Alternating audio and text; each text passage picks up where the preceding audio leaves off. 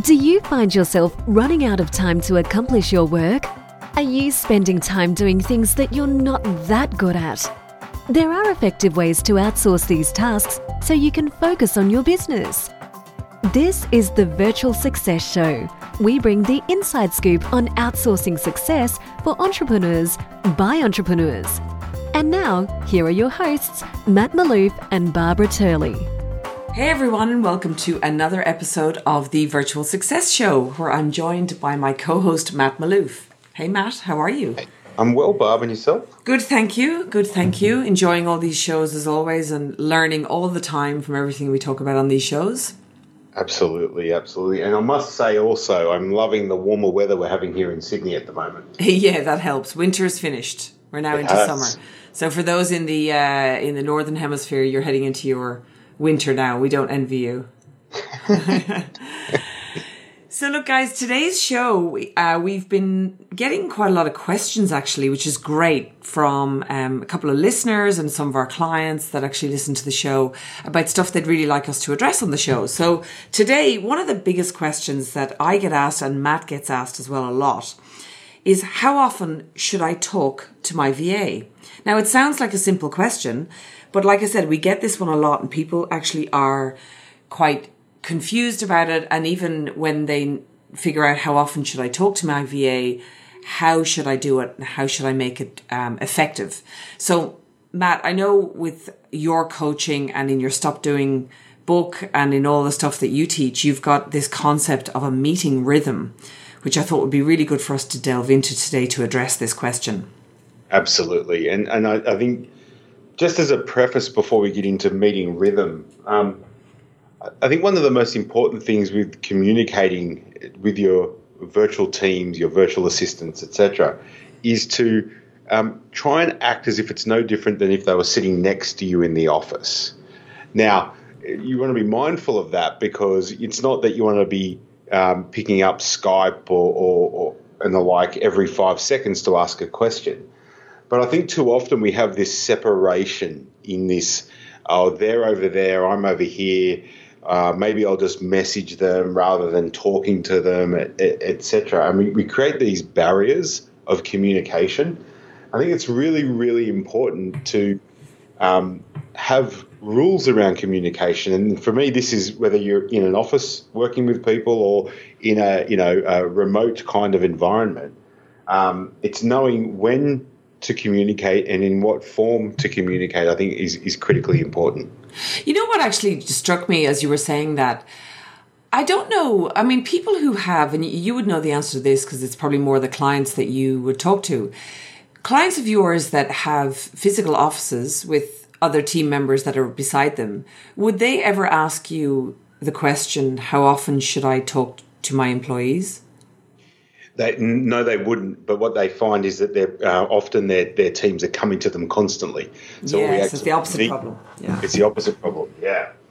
And it's knowing then when to get them to write a question down or when is an appropriate time to come. Whereas what I find when working with remote teams is that it's often the opposite. So there's more written communication as opposed to jumping on a Skype call and just quickly conversing with another person. Yeah, that's interesting. So it actually is a problem both sides, but it's actually what we're going to talk about today on this podcast is the solution to both problems, funnily enough, but we're obviously addressing it in terms of virtual teams right now. Exactly. So I think the first thing to establish with this is some communication protocols. And what I mean by that is, when is it appropriate to have written communication? When is it appropriate to have verbal communication? When is it appropriate to maybe create a little video to communicate also? Because what I find with virtual teams is that too often it falls into either Skype or Slack Messenger conversations, or even if you don't have those two tools, a lot of people engage in these email to and fro's. Oh, yeah. And the challenge with email is that email or written communication for that matter is always read in somebody else's voice and tone. So if I was to write to Barbara, Barbara's reading Matt's communication, but in her her voice and tone and vice versa coming back. And this is often where misinterpretations or miscommunications occur. Keeping in mind that often your virtual teams, English is their second language. Yeah, it's funny. I was thinking you're also reading it in your own voice and tone, and also in the mood that you have on that day. So how often have we read something slightly wrong because we might have been having a tough day or a negative day ourselves, and you read something with a different belief or a different tone based on your own mood? Absolutely. So it can happen, yeah. And then when we talk about meeting rhythm, we want to think of meetings as the pulse of the business.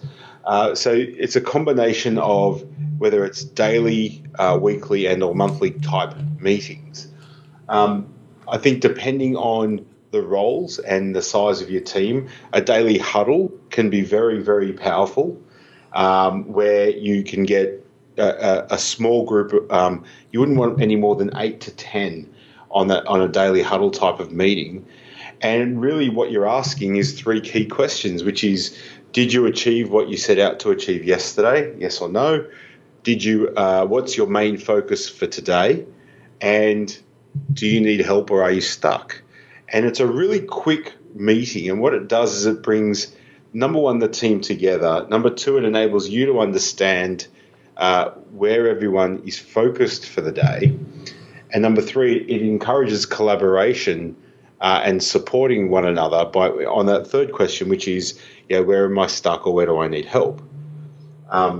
So a daily huddle is one form of communication rhythm on how often you should talk to your VA.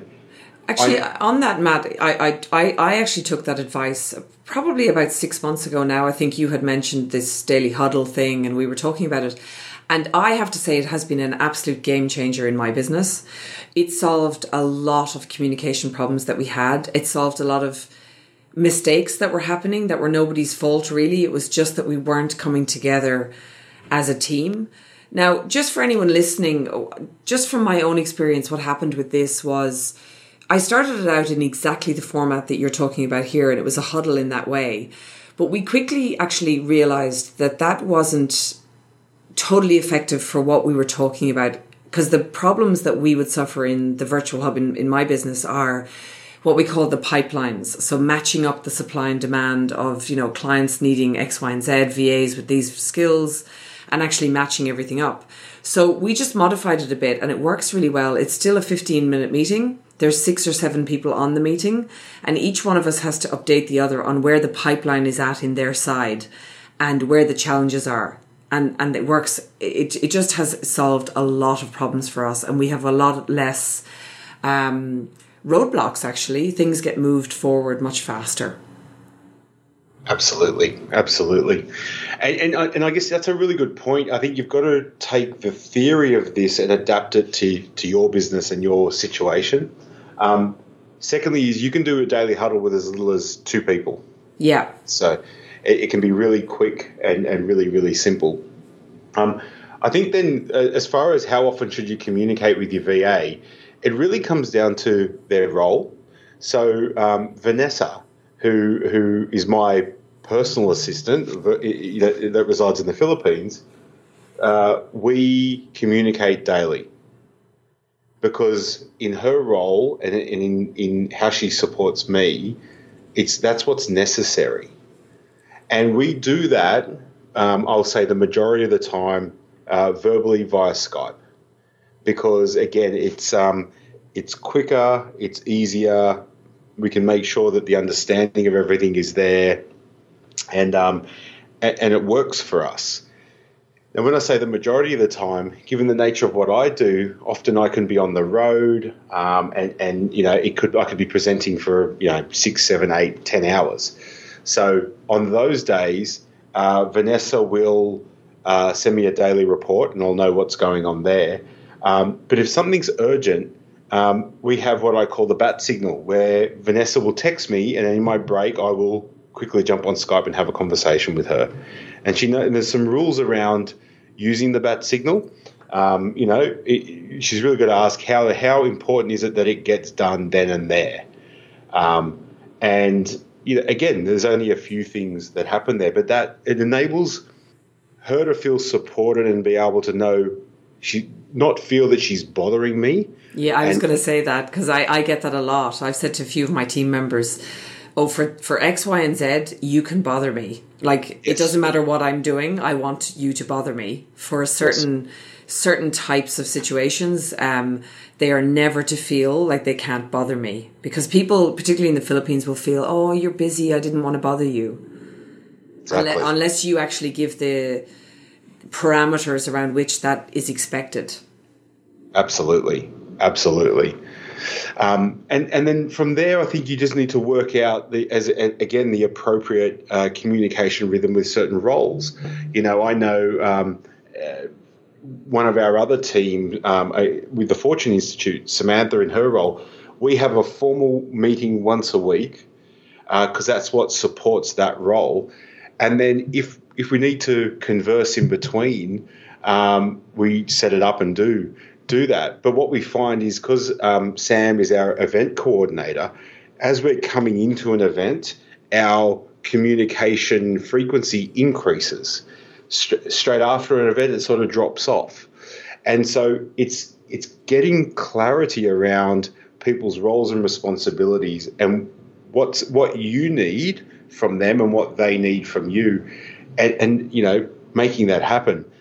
I think the last thing I'll just say on this topic is don't be too rigid with it. So, because we have good parameters and rhythms, etc., but all in all, you're dealing with people. If someone needs you, and just what you were just saying, Barb, we have the same. If you need me or whoever it is in our company, just call them. What we do is we just have a really little simple where we'll ping someone beforehand, just go, "You free?" ? You know what I mean? Just so that, because sometimes, when you could be in the middle of doing something and someone just calls. Whereas, and we just, again, it's emulating as if someone was sitting next to me in the office, I wouldn't just walk up to them and start talking to them. Yeah, you'd say, "Have you got a second?" Yeah. You got a second, right? So we extend that same courtesy in a virtual environment also. Look, I love that you brought up the rigidity thing, because as you were talking, I was thinking, in my experience, sometimes clients or VAs might say, "Oh, well, we do the meeting, but it's not really working." And I think, well, in the beginning of a relationship with a virtual assistant or a virtual team, I still think in the very, very beginning, having a 10-minute daily huddle with that person, particularly if it's just you and a VA, is so powerful. And then over time, you'll find that you might go to twice a week together. But if you're finding that in between, the communication is elevating again, or the mistakes are elevating, then go back to the 10-minute huddle every day. Go right back to that, and then see where, eventually you will discover a meeting rhythm together that works really, really well. Another thing that I brought in as well, so I have the 10-minute daily huddle, and there are some days where we think, well, there's nothing really to talk about today, but we still do it. It is a non-negotiable. And for me, as the leader of the business, I make sure that it doesn't matter what is happening in my day. 90% of the time, I will be on that huddle, because I've made the commitment to the team that I'm going to be there, and I've put it at a time that I know is going to work for me every day. That's not going to be possible for everyone listening to this, but for me it is. But the other thing I introduced is the 30-minute once a week full team huddle. Now, this is quite an interesting one, because we've got about 15 people on that call, and it's 30 minutes and everybody has 3 minutes for the floor, pretty much. So there's a bit of chit chat. But what I find about that meeting, sometimes we're updating each other on stuff that we've already kind of updated some of us on, but it brings the whole team together. And there's always people on that call that haven't yet heard the bit that somebody else is working on. And it serves two purposes for me. It works really well to create culture within the team and bring people together. And number two, it makes it very apparent if somebody isn't at the level the rest of the team are at, and they feel it deeply. And that's if somebody isn't pulling their weight or isn't doing what they say they're doing. It becomes very apparent on that call. And it kind of creates a bit of friendly competition, that people are like, oh, they're doing really well, I should up my game. So it serves a bit of a KPI purpose as well. Absolutely. Yeah. Absolutely. And I love that. I love how what you were just talking then, each person gets time on the floor, because I think too often in meetings, the same people can be talking in a meeting all the time. Yeah. Whereas this provides equal opportunity for everybody. And those that aren't as confident over time become more confident. And yeah, they do, yeah. That's really, really good. Look, I think the long and short of it here is, particularly with virtual teams, over-communicate. I think too often where I see it breaking down is there's this under-communication. There's not enough communication. There's too much written communication and not enough just jumping on and having quick verbal chats or meetings and the like. And in actual fact, it makes life so much easier. So, my advice in this is to if you're asking how often should I talk to my VA, then the answer is probably more than you currently are. Absolutely, yes. Yeah, absolutely. And look, if I could just leave the listeners with one more tip from me, I was just thinking, I have a rule, and some people would think this is overkill, but it has worked really well for us in sort of removing problems. We have a little rule that even when we have a meeting and we discuss something, because we use Asana so heavily, you still have to, so that person still has to go in and comment on the task. So, because there's other people that may not have been in that meeting that need to be aware. So it'll be something like, as discussed, X, Y, and Z. And it also shows me that person has fully understood. There's no holes or confusion around what was said on the call. And there's no like, oh, do you not remember I told you that on the call?